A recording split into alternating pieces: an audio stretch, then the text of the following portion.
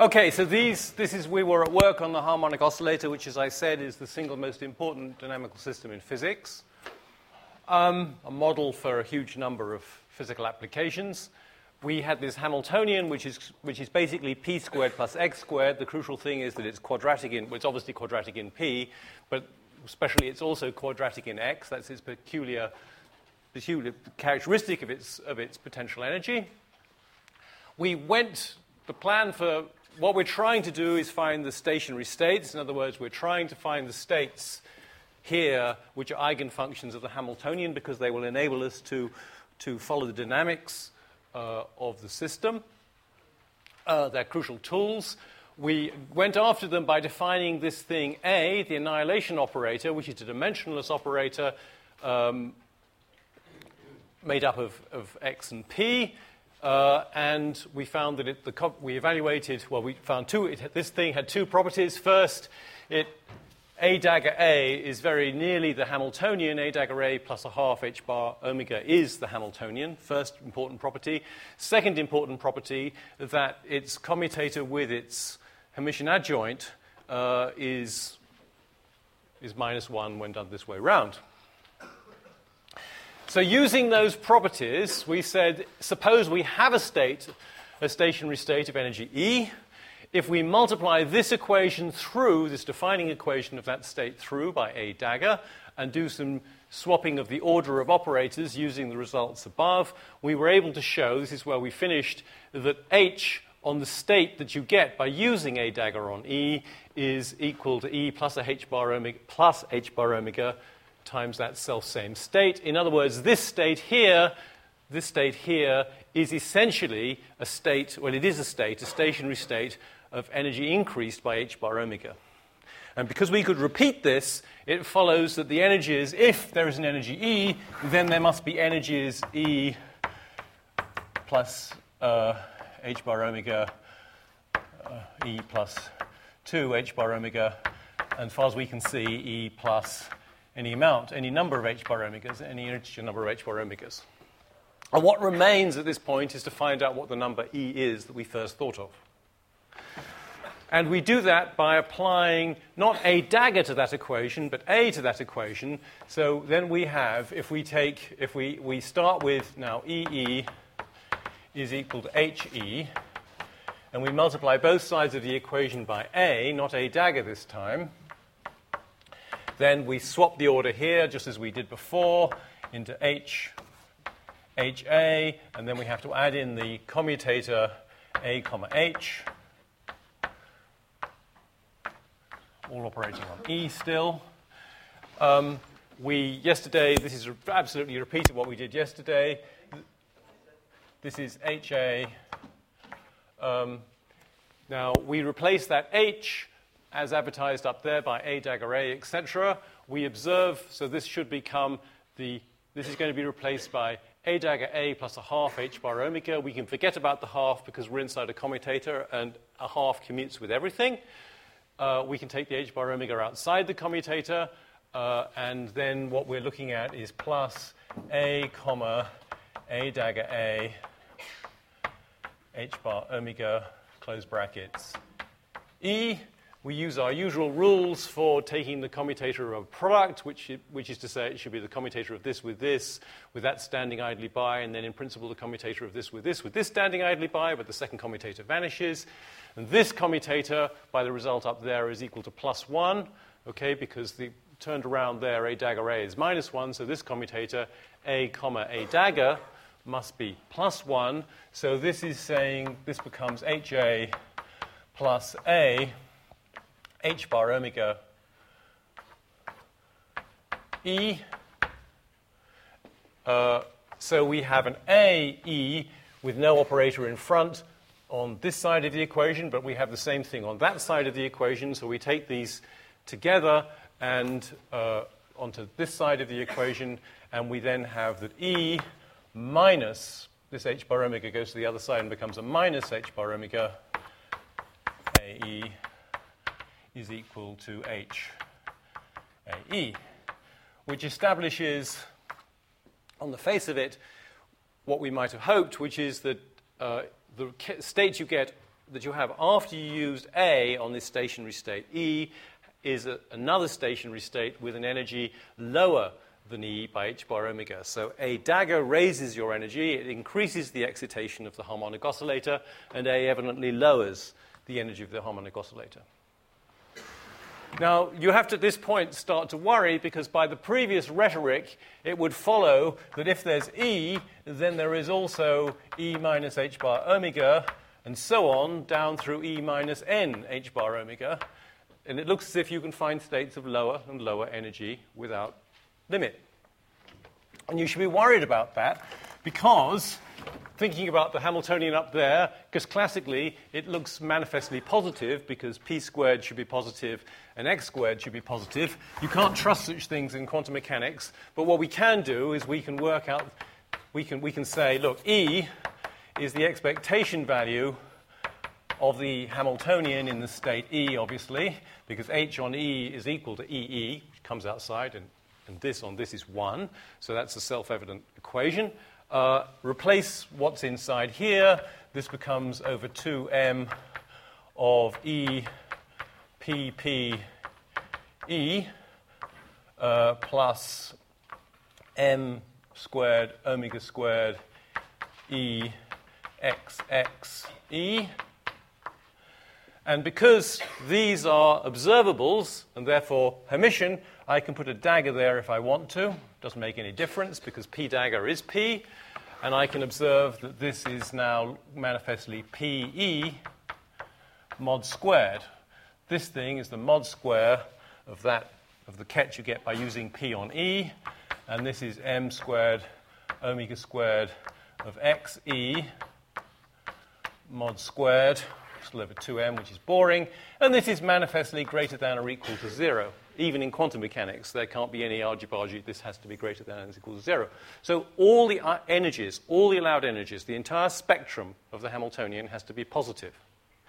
But we've apparently established that by using A, we can get states which, by successively using A and A and A and A, we can get states of lower and lower energy because we take h bar omega off every time we use E.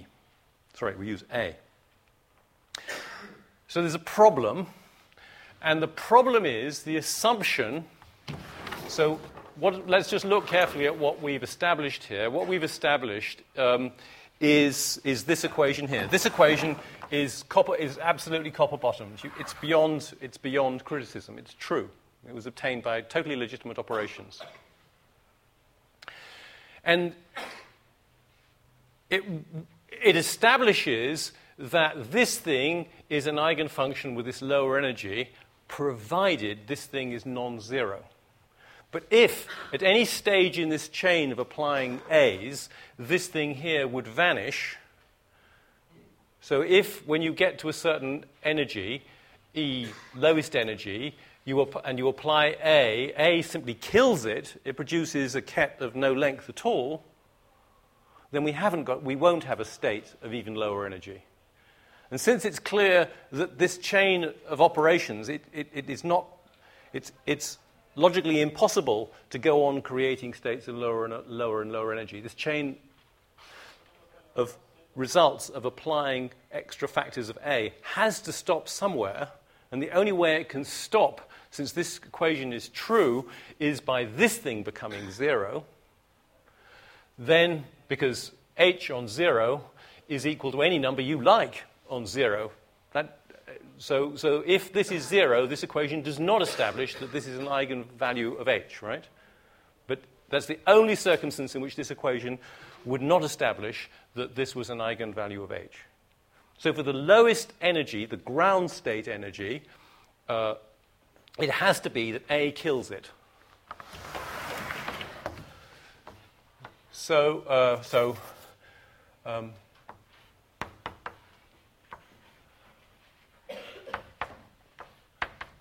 That's the ground state.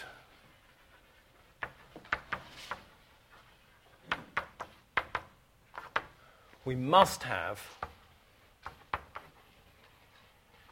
that A on E0 equals 0, right? So I'm using this symbol now to indicate the lowest energy.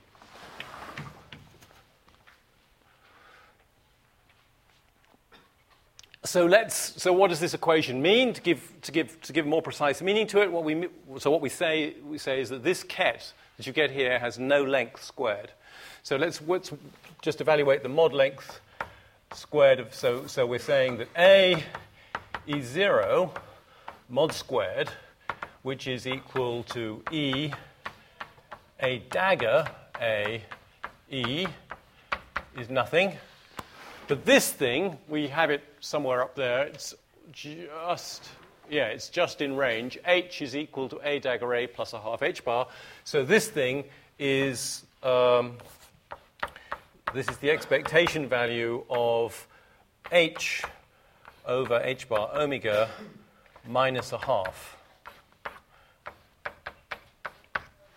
Sorry, and these ones have zeros on it. Sorry, these ones have zeros on it because we're talking about the ground state energy, not any old energy now. We're just talking about that one special lowest energy, the ground state energy, that this equation is valid for.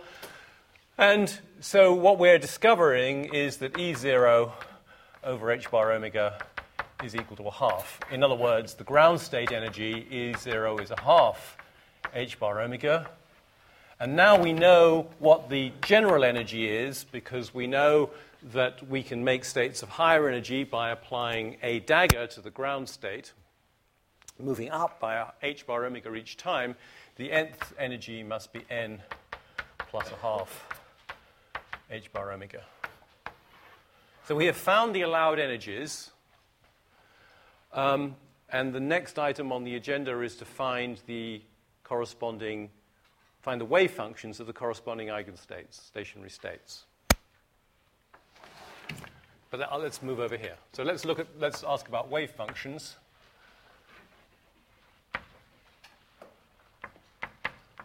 Of the stationary states.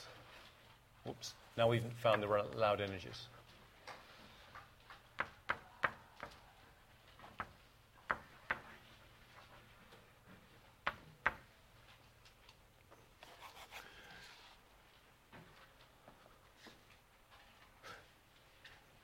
Actually, before I do that, it's probably good to generalize this calculation here. So what we've established is, so let's just talk about normalization as a sort of preliminary. I think it's better to do it just now. Normalization. What we've established is that A dagger on... And I'm going to introduce a new notation, right? We're going to say what previously I'd called E is going to go to N. So this is the state with E equal N plus a half H bar omega. Right? We could write En in here, but everybody writes just N. It's just saves energy, it works well, right? Now we've discovered what the energies are and that they're labeled by an integer n, 0, 1, 2, 3, 4, okay? So this is n equals 0, 1, 2, and so on. It makes sense to have a nice compact notation and to call our states, our stationary states, the state 0, the ground state, the state 1, the first excited state, the state 2, the second excited state. And what we've established is that A on n is some constant, I'll call it k, times n plus 1.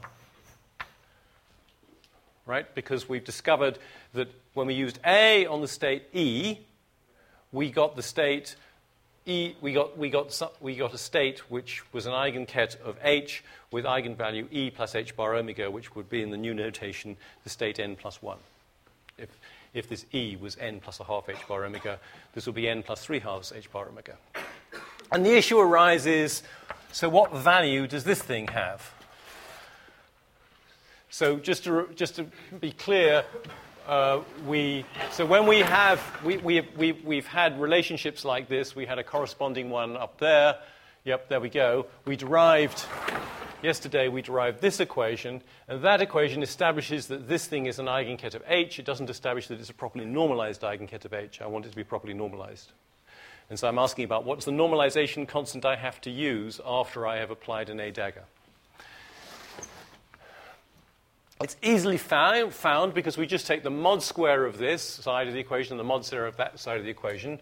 So taking the mod squared, so taking mod square of both sides, we get n a dagger n is equal to k mod squared times 1, because that's by definition going to be correctly normalized. We can take k to be a real number. We can take k to be a complex number if we determine to, but why don't we just agree to take it to be a real number, and this just becomes k squared. We're just trying to get the thing normalized. We don't care about the phase. And let's ask ourselves what this is. If I swap this over, I want to swap this over because then I can relate it to the Hamiltonian. Then I have to add on a comma a dagger, commutator. So that's that rewritten. This is the Hamiltonian minus, it's the Hamiltonian over h bar omega. Where is it? Yeah, it's up there. It's the Hamiltonian minus, it's a Hamiltonian over h bar omega minus a half. So this is h over h bar omega minus a half. That's this thing. And what's this? This is plus 1, I think, because the commutator the other way around was minus 1, so this is plus 1. So that's that. H on n is equal to n plus a half h bar omega by definition, right? So this on this produces n plus a half h bar omega divided by the h bar omega, and we have n plus a half. Take away a half, we have n. Add 1, we have n plus 1. So this is in fact equal to n plus 1. So what? So what follows? So comparing this with this, we find that k squared is equal to n plus 1. Going back to up there, we have that n plus 1 is equal to 1 over the square root. Sorry, yeah, that's right, square root of n plus 1 of a dagger n. This is a very important equation.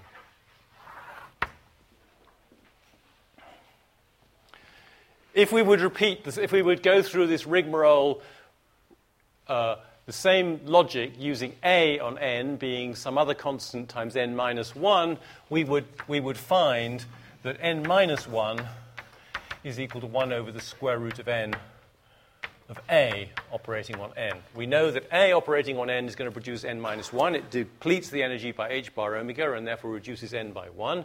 The normalization constant turns out to be 1 over the square root of n. I would recommend you check that after the lecture. It's a precise repeat of this logic here. And it's worth remembering these rules because this is such an important relationship. And they're very easy rules to remember. The normalization constant is 1 over the square root of the biggest number that appears in the equation, right? So in this equation, the biggest number appearing is n plus 1. That's what you use. In this equation, the biggest number that appears is n. That's what you use. So these are two very important equations which physicists remember. Okay, so what we have to do now, we're trying to find the wave functions fundamentally. This is just the tedious details of the normalization. Although those equations are of bigger use than just with wave functions. Let's find the ground state wave function.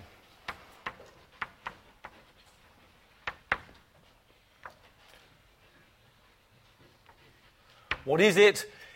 We'll call it u0 of x, and it is, of course, x naught. It's the function that's defined by this, the amplitude to be at x, if you were in the ground state, also called this, right? These are just two notations for the same thing. And this satisfies a Natta equation, because what we know is that A operating on naught is equal to naught, right? The ground state is defined to be, it comes into the world as the state, the one and only state that the destruction operator A kills stone dead. So if we multiply this equation on the left by x, we still have a valid equation. And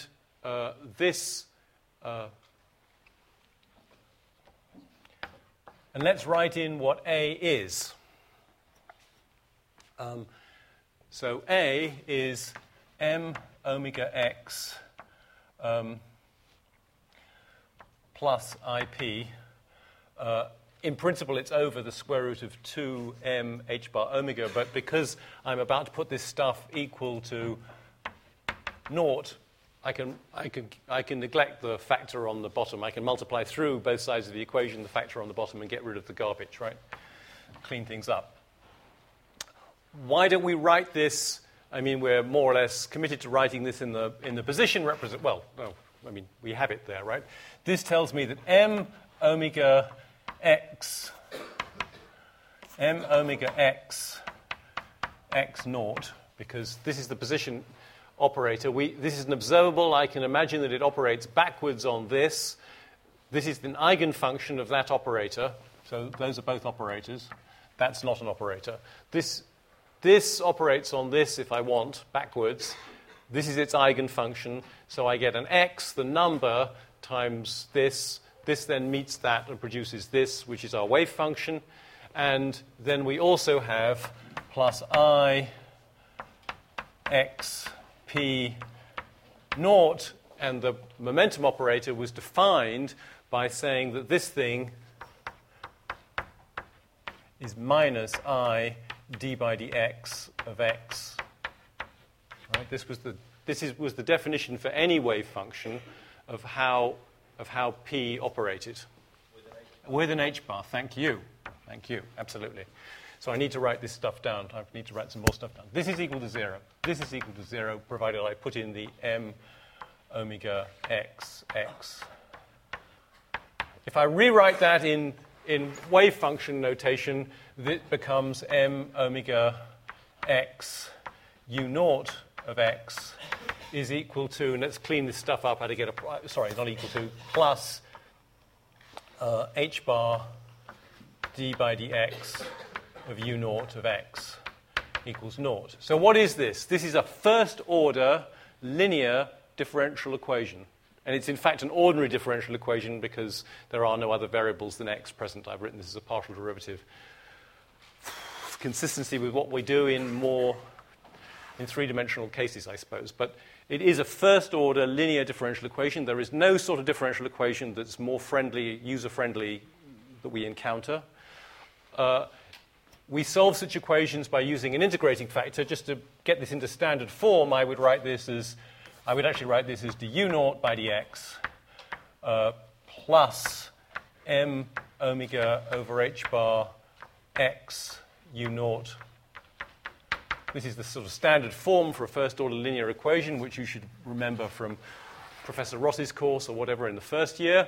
It has an integrating factor, which is e to the integral of the coefficient of the linear of the constant term, the not derived term, this term, e to the integral m omega over h bar x dx, which is clearly e to the m omega x squared over 2 h bar. That's its integrating factor. And the equation is then, if you multiply by the integrating factor, the equation says that d by dx of the integrating factor times u naught is equal to the right side, which happens to be 0. Ergo, this quantity here is a constant. Ergo, u naught is equal to e to the minus m omega x squared over 2 h bar, which I want to write as e to the minus x squared over 4 L squared. Why do I want to do that? I want to do that because the probability associated with x, the probability of finding your particle at x, which is equal to u naught mod squared, will then be e to the minus x squared over 2 L squared. So this is a normal distribution with dispersion. L. So the reason I want to get this into this form is in order because I can identify that as the Gaussian width of the distribution, the width of the Gaussian distribution. Also, once I say that this is the probability distribution, from my knowledge of statistics and stuff, I know what the normalizing constant has to be. I know that it's 2 pi L squared, root 2 pi L squared, right? Because that's the factor you need to normalize a Gaussian distribution. Oops, I'm missing a minus sign. Crucial, right? Crucial. So what does L have to be in order that this form is the same as that form? It's, I think, simple algebra to show that L has to be h bar over 2m omega.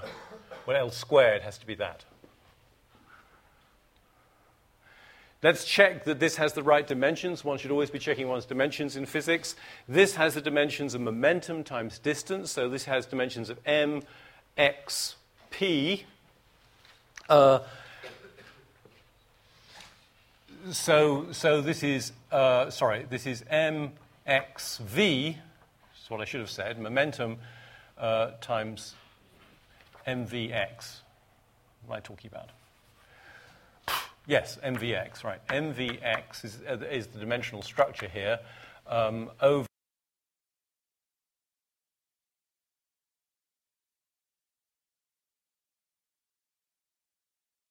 dimensions here. So indeed, this thing has dimensions of length squared, so L is indeed a length, so it's okay.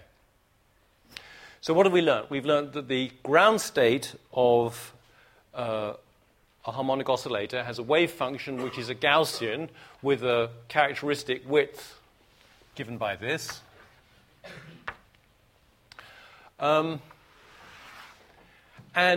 crucially, well, we've already studied, right? We've already studied distributions of particles which are Gaussian, have wave functions which square up to Gaussians.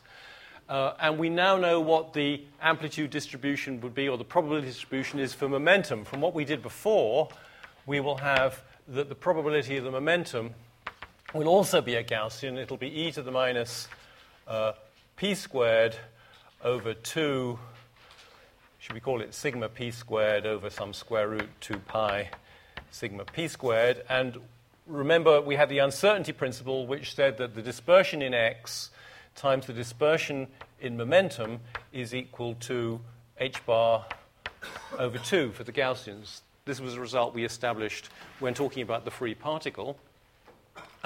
So that tells me that sigma p is equal to h bar over 2L.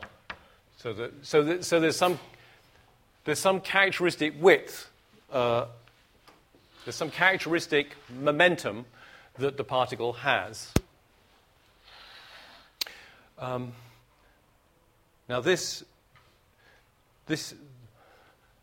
so in the ground state, our particle is not stationary, it is moving with a characteristic amount of energy. It's also not at the bottom of the potential well, it has a characteristic amount of average potential energy. So we've come to the conclusion, we have an example here of one of the most important, perhaps the most important prediction of quantum mechanics, which is the existence of zero-point energy. The basic issue is that if we're trying to minimize the energy of the particle, which clearly the ground state by definition does minimize the energy of the particle, is the state with the lowest energy by definition. If we're trying to minimize this energy, we want to get the potential energy to be as small as possible. That clearly means moving towards the origin and getting as close to the origin as you can. But there is because of the uncertainty relationship, because the more narrowly confined you are in real space, the more uncertain your momentum has to be. If you restrict yourself in too much in position, to be too much at the bottom of the potential well, you will have a large uncertainty in your momentum and you'll have kinetic energy. So in practice, in the ground state, there's a compromise between being reasonably close to the origin and having a reasonably small kinetic energy. So because of the uncertainty relation, quantum mechanical systems in their lowest states have a finite extent spatially, even though really it's a point particle, but because of there's a finite extent in which you'll find the particle, and a finite kinetic energy. And this is a totally, I hope you see that this is a specific example of a totally general phenomenon we have to expect to occur always when we are considering particles trapped in some kind of potential wells. And this is enormously important because it's exactly this physics, we will see that it's exactly this physics which determines the size of atoms. Electrons, so atoms here are typically pretty close to near enough in their ground states, and the size of these atoms is determined by the electron. If the atom gets any smaller, and indeed you take a piece of steel or something and you stuff it into a press and squeeze the thing down, it will get smaller, but it'll resist violently. You'll have to do work. You'll have to increase its energy to make it smaller. And what happens is that in order to make it smaller in real space, you have to give it more kinetic energy by the uncertainty principle, and that's the work that you do, squashing it down. You can see that idea worked out quantitatively in one of the later chapters of the book. So the size of atoms is determined by this zero-point energy business and the uncertainty principle.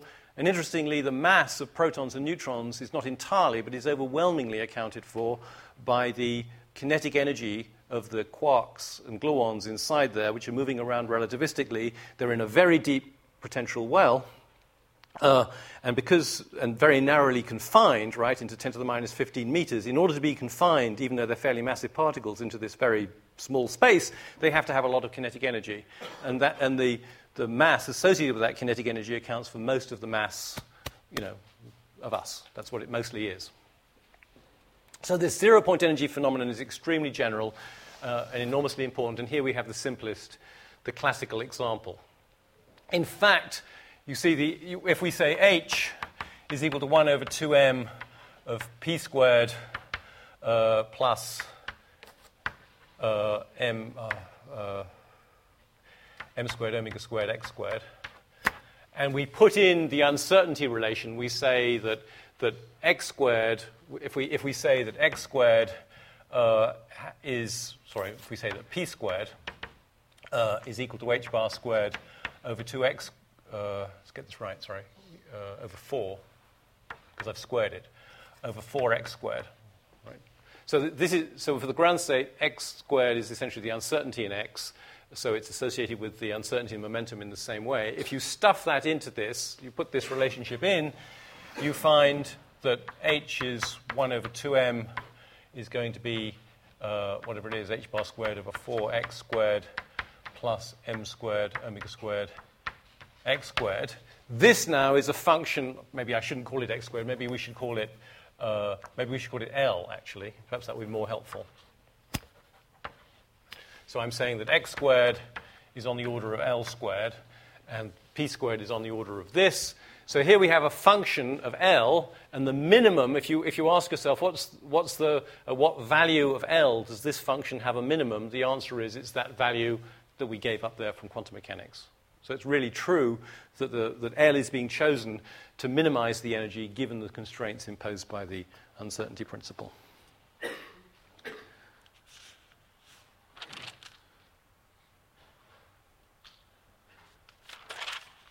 Okay, so that we found the ground state wave function, it would now be useful, I guess, to show how we should calculate the...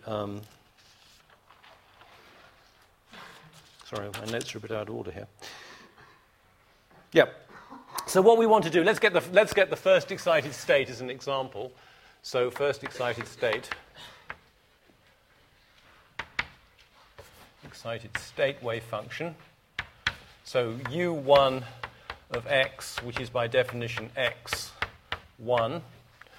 And what do we know? We know that 1 is equal to 1 over the square root of 1 times a dagger working on the ground state. So if I bra through by x, that tells me that u1 of x, which is equal to x1, is equal to 1 over the 1 over the square root of 1 doesn't need to be written anymore, but this is 1 over the square root of n plus 1, n here is 0, of a dagger, which is m omega x minus IP, yes, over the square root of 2m h bar omega.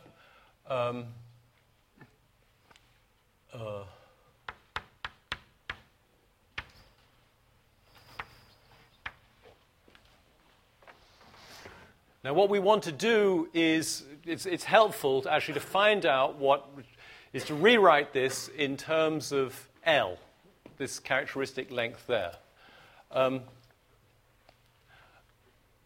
So let's just say what A dagger is in terms of L. 2m h bar omega, well, so if you take that equation up there that defines L, and you multiply both sides by the square root of 2m omega, and then you multiply through by a square root of h,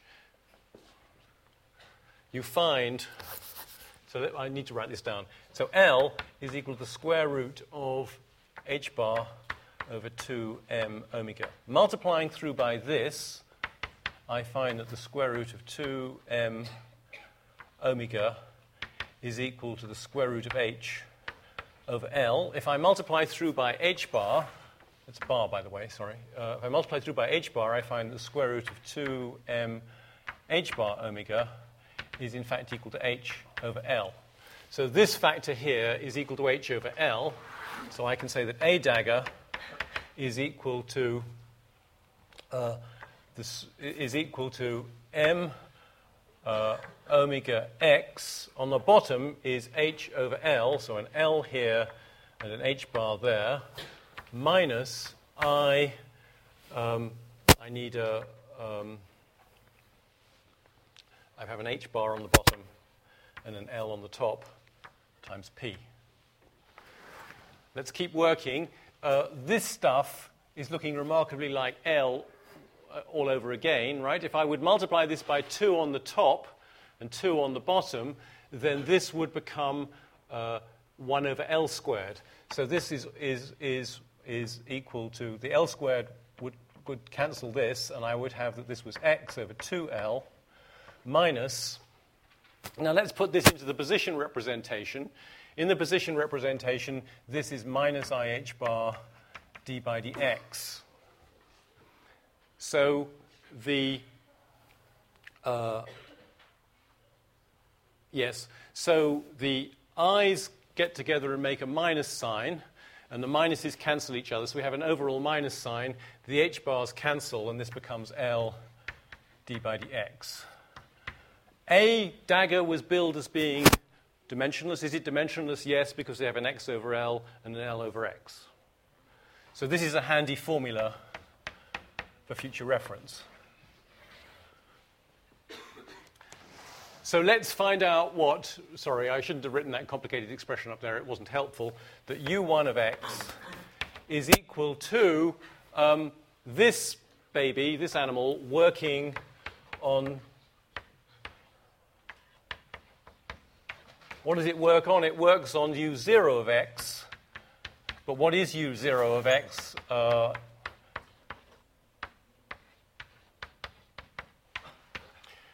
Its business end is e to the minus x squared over 4l squared. And under here, I have to have a 2 pi l squared to the quarteth power. This factor comes in. I said what the normalization constant was. So just to see where that comes from. I needed p of x to have this. So we obtained u as, I should have said a constant k times this, right? There was an arbitrary constant in this. Arbitrary constant of integration, which is in fact going to be the normalizing constant. So I know now that the wave function behaves like this, which gives me a probability that looks like this.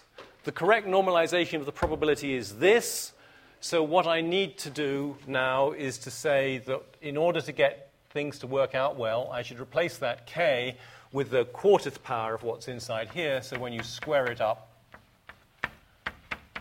you find the right normalizing constant of the probability. So we've got the ground state now, at last, properly normalized. it has that quarter power. And this is going to come out, because we've paid proper attention to the normalization, this will come out correctly normalized. And what happens is very simple. When we do this differentiation, we're going to bring down a minus x over 2L squared, and this L will cancel that, and cancel this, and we'll have an x over 2L coming from here. We've got an x over 2L coming from there. So the whole thing at the end of the day is 1 over this 2 pi L squared 1/4 power x over L e to the minus x squared over 4L squared. That's the first excited state wave function.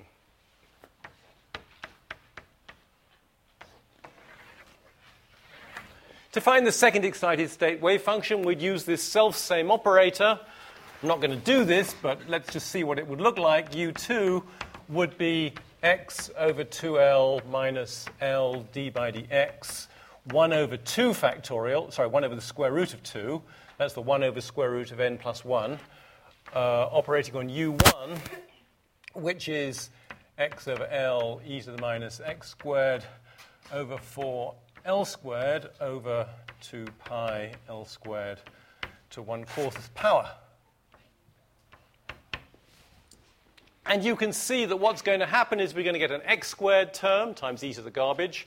We're going to get, from this differentiation, we're going to get an x term from this, we'll get various things. We're basically going to get an x squared term, and when differentiating away this, we'll get a term in x to the nothing. And when we bring this down, we'll get another x squared term as well. And when we multiply this and this, we get x squared. So we're going to get terms in x squared and x to the nothing times e to the minus thingy. So this is going to be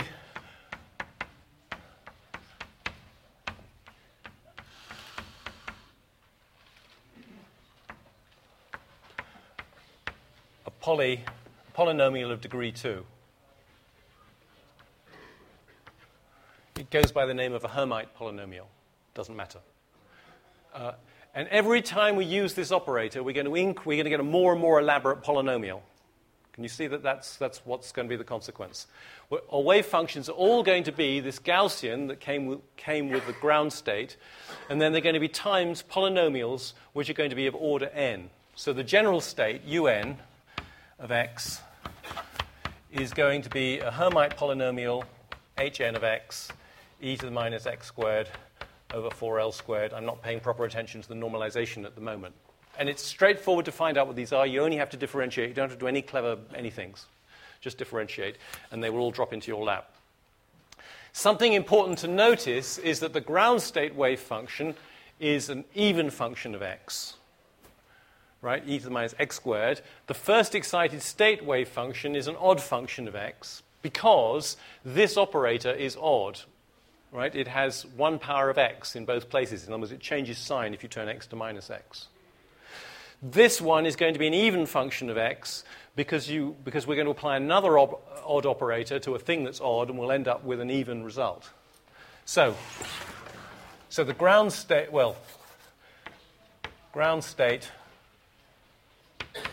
and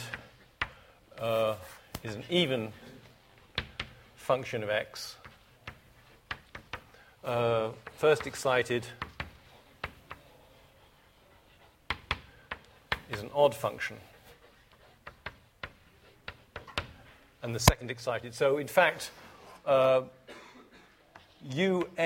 of x is even if n is even and odd otherwise. We'll meet this phenomenon in other cases, that it's very often the case that the ground state is even and the first excited is odd and the next one is even and the next one is odd and so on, like that, for similar reasons. And quantum mechanics has its own jargon for this. It says that this is an odd parity state. Sorry, an even parity state. This is an even parity state. Parity. Parity just means, is it even or is it odd, the wave function? And this is an even parity state. We'll have more to say about parity in a general context later on when we're covering the material in Chapter 4. Sorry, are they both even parities? Sorry. First, this one is odd. Excuse me. I was not sure which line I was on. This one is even. The ground state is even. The first excited state is odd, and this is it has a parity. We say this has a parity -1 to the n, so that, that jargon is used sometimes. I wouldn't worry about it. It turns out to be useful to know. We'll find it's useful to know whether your wave function is even or odd. That then enables you to short-circuit various computations. Okay. We can do, all right. Ran out of board there.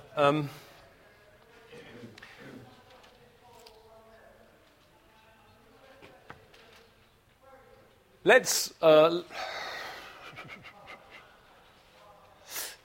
a go at this. Let's work out the expectation value in the nth excited state of x squared. So it would be nice now to build some connection to classical physics. Can we connect these results to classical physics? Classical physics, as I've said several times, is all about expectation values. The connection from quantum mechanics to classical physics occurs through expectation values. So let's work out this expectation value, which is going to enable us, for example, to work out what the mean potential energy is, because the potential energy is proportional to x squared in the nth excited state. Now, how do we work this out? What we do is we observe that A,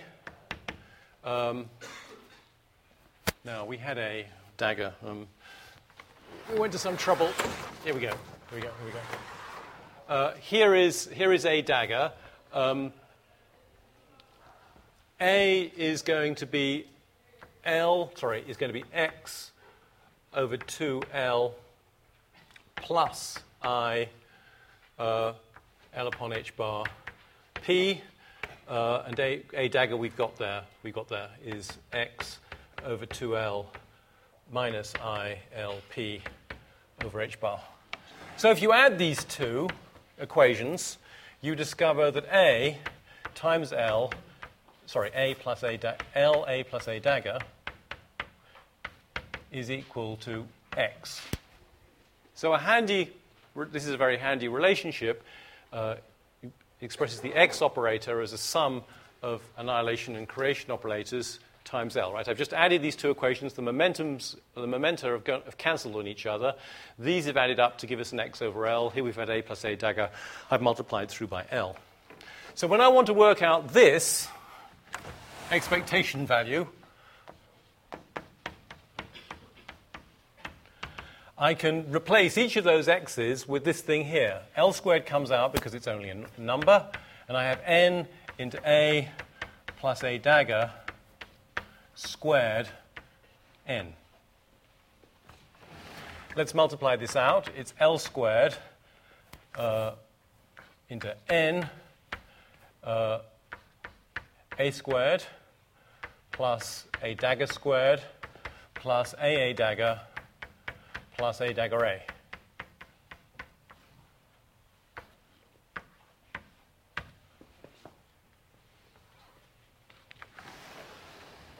Now, what's this? A squared applied to that is proportional to n plus 2, right? N minus 2, because each of these A's takes away a unit of excitation. So A squared times that is proportional to n minus 2, but n minus 2 is orthogonal to that, so that makes no contribution to this expectation value. Similarly, A dagger squared on this produces some multiple of n plus 2, which is orthogonal to that, so that doesn't contribute. So these two terms don't contribute to the expectation value. These terms jolly well do contribute to the expectation value. We know that A on this produces root n times times n minus 1, and this produces root n. Let me write this out. So this is going to be L squared of n A. Now, what's the A dagger on this is going to produce root n plus 1 of n plus 1.